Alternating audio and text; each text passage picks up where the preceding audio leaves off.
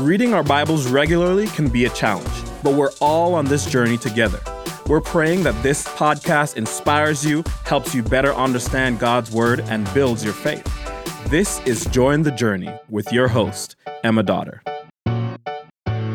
Thanks for joining. This is a bonus episode on the book of Job. Job is not in our reading plan. We'll get to why we're talking about Job in a second. But as a reminder, this month, if you share how you're joining the journey on social media and tag Watermark Church, you'll be entered into a chance to win an opportunity to come sit in on a recording session, to go to lunch with the Join the Journey team. And really, we just want to see how everyone's joining the journey. Everybody does it different. Some of y'all listen to this podcast every day. Some of you only use the reading plan in your Bible. And that's great. It's awesome that we're all joining in different ways. The beauty is that we're reading the Bible together, regardless of how you join. So let us know. We want to see it. And today, I am in the podcast studio to talk about the book of Job with the one and only Carrie Kurz. Hey, everyone. Carrie, I'm so glad you're here. This is really fun. It's so and different. It's so different. It's our first bonus episode of the year. Mm-hmm. We're friends. Give everybody a quick, who are you? What do you do? If they don't know you. Yeah. If they aren't fortunate enough to have met you goodness. in person. It's kind.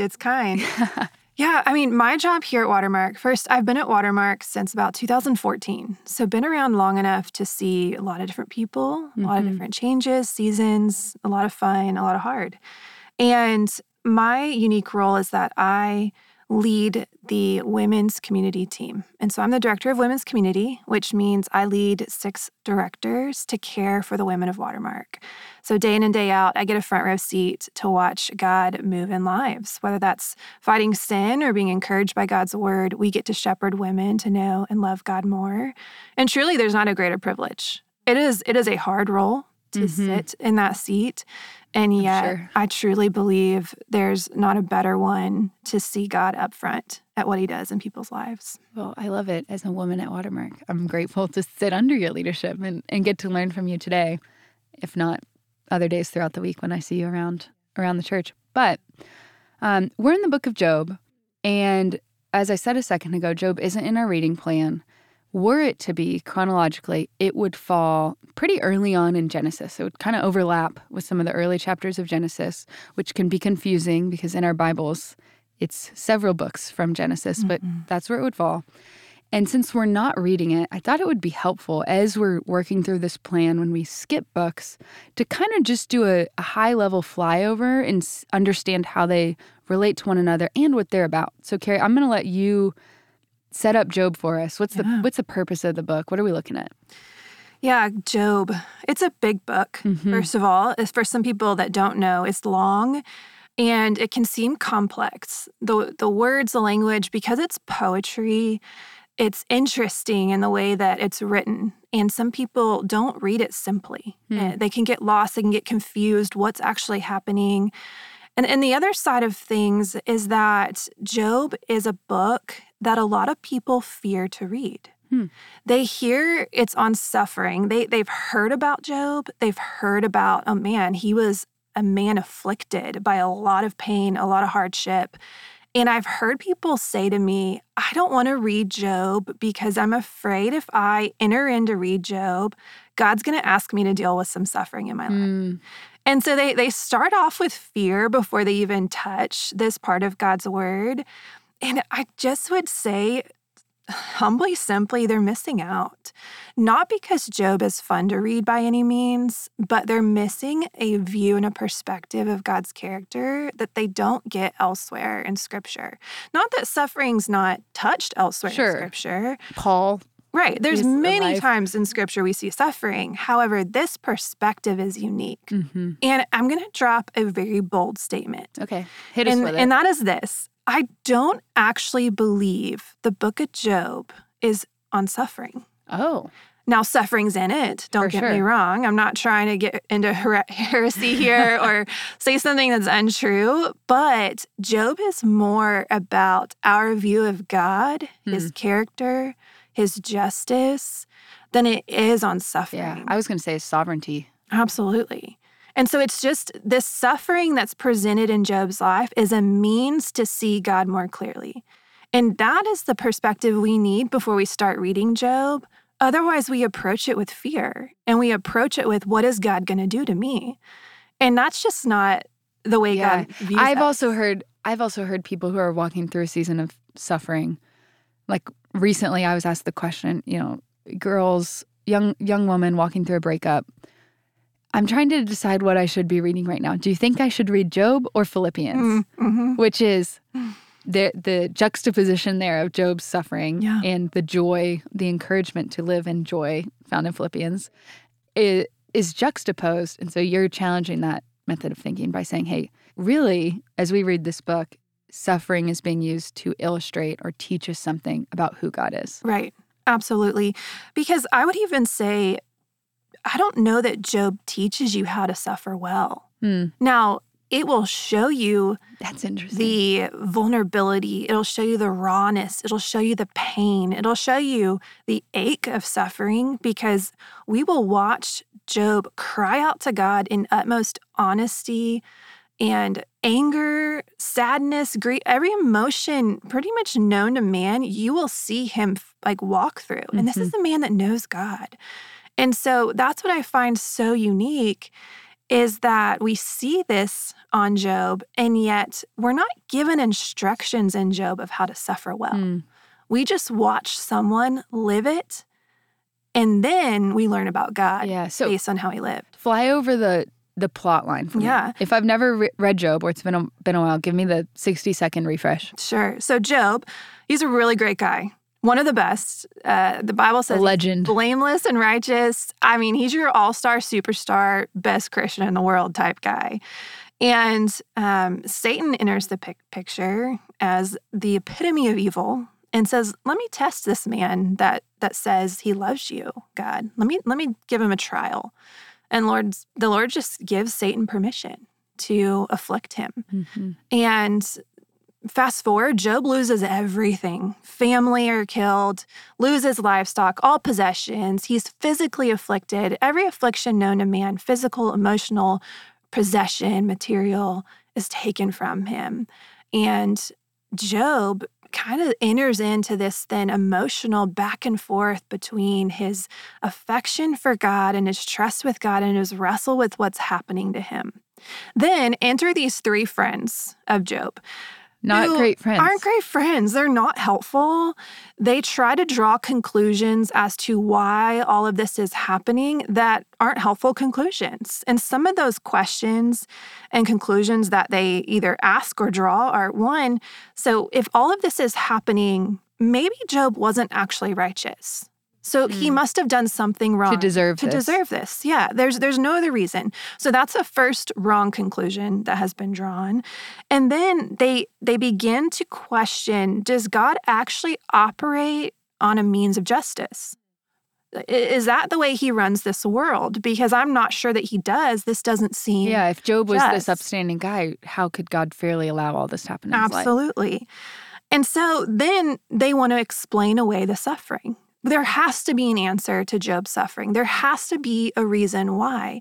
And spoiler alert, the spoiler alert in this story is that we do not get the answer to why did this suffering happen to Job.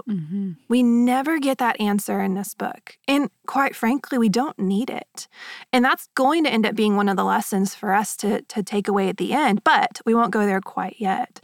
And so in this wrestle of these friends asking these questions and drawing these poor conclusions, we start to see the breakdown in theology.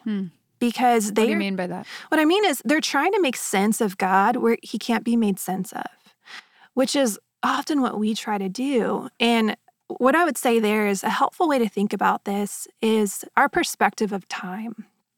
Because we are people that, we're finite people. We are bound to time. We are bound to place. And quite frankly, we're bound to selfishness and a view of self. And so when we navigate our days, we navigate it based on those things. What time is it? Am I waking up? Am I eating breakfast? Am I hitting snooze on my alarm? Yeah. Am I running late for a meeting? Am I taking kids to an appointment? Is it nap time? Where's my husband? Who knows what part of the day we're in, but we're in some part of our day trying to get from point A to point B. And so we operate on a sense of time. We also operate on a sense of self, in that it's what's going on in my life today. Who am I interacting with? What circumstances am I navigating? What errands do I need to run? Errands, tasks, what's frustrating Goals to me to today? achieve, yeah. It's all about, what do I need to accomplish today? Mm-hmm. Before I go to bed tonight, what do I need to get through? And so we have this view of ourselves that tends to take over. And so in this book of Job, as these friends are trying to get these answers to why suffering is happening, they are viewing it through circumstance and kind of some finite ideals of there must be A plus B equals C. There must be a formula here of why this is happening.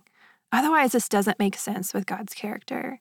And God's going to enter the picture at the end of these conversations, and he's going to kind of, in a very serious, overwhelming way, lay out his track record before Job and say, essentially, who do you think you are? Mm-hmm. I'm the one that created this world. I'm the one that puts things in motion. I'm the one that is all-knowing.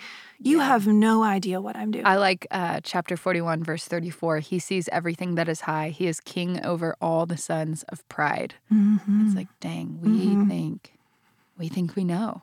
We do. And I want to pause here before I get too much into our wrong thinking here versus our view of God, because suffering is real. It's painful. It's confusing. We have questions. And I will say, it is not wrong for us to ask questions of a holy God. There's nothing wrong or sinful about our questioning of him, because that's part of our relationship with him is, Lord, help me understand.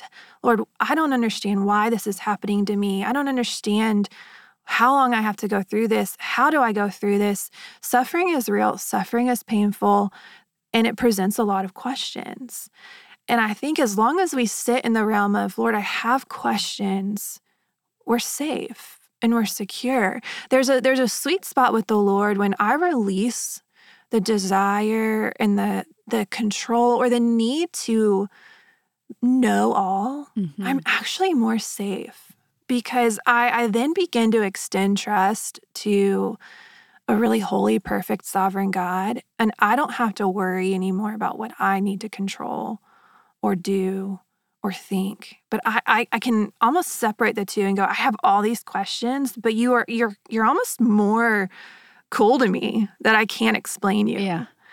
And because how small would God be if we could explain him? Yeah, tiny. Like, what kind of God? It's like I could put him on a table and draw a picture of him and be like, this is everything I know about him.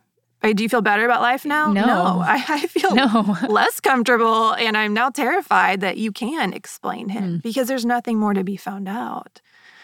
That's so good, Carrie. So, yeah, but I just say that because sometimes we can shift to, hey, let's figure out right theology here, and we skip over just the true pain of suffering. Yeah, as we wrap up, speak into that. Yeah, I mean, I'll speak from my own perspective. For those that don't know me, I'm going on 4 years of chronic nerve pain, which is a beast in and of itself to live with. So I wake up every day in pain and I go to bed in pain. And I don't know why. I don't know why this is still part of my days. And yet what I do know is that I'm to fix my eyes on a holy God. And when I fix my eyes on him and remember this isn't the end of the story, and that what's promised to me is an eternity without pain and suffering. And so the questions we have about God and who he is are answered. And this side of the cross, I know he did something about sin and evil and suffering. And not only did he do something on the cross, but he has and will do something for my eternity where every bit of my questions will be answered. Every bit of pain and suffering will go away. And so I fix my eyes not on the daily circumstances, but I look to the eternity promised and I say, my God is just. He was just on the cross and he will be just when he makes it all well one day. Absolutely. And so that is what Job ends up learning. And we see that everything is restored to him, not because of anything he did. No. You cannot earn God's At that favor. point, he didn't deserve it. He didn't deserve any bit of it. And yet God, in his kindness, bestowed grace upon Job. It's beautiful. Grace in the Old Testament. I love it. There it is. We're out of time. It's a bonus episode, so Bummer. it's all right if we went a little over. Carrie, I'm blessed by your commitment to God's word and your hot takes, because I don't think they're hot takes. I think they're true. So thank you for sharing with us. Thanks, Emma. And as always, I'm so glad we're all on this journey reading the Bible together. The Join the Journey podcast is produced by Watermark Community Church in Dallas, Texas. You can learn more about Watermark by connecting with us on social media. Just search Watermark Church, all one word. And to read along with us, visit jointhejourney.com. And thank you guys for listening.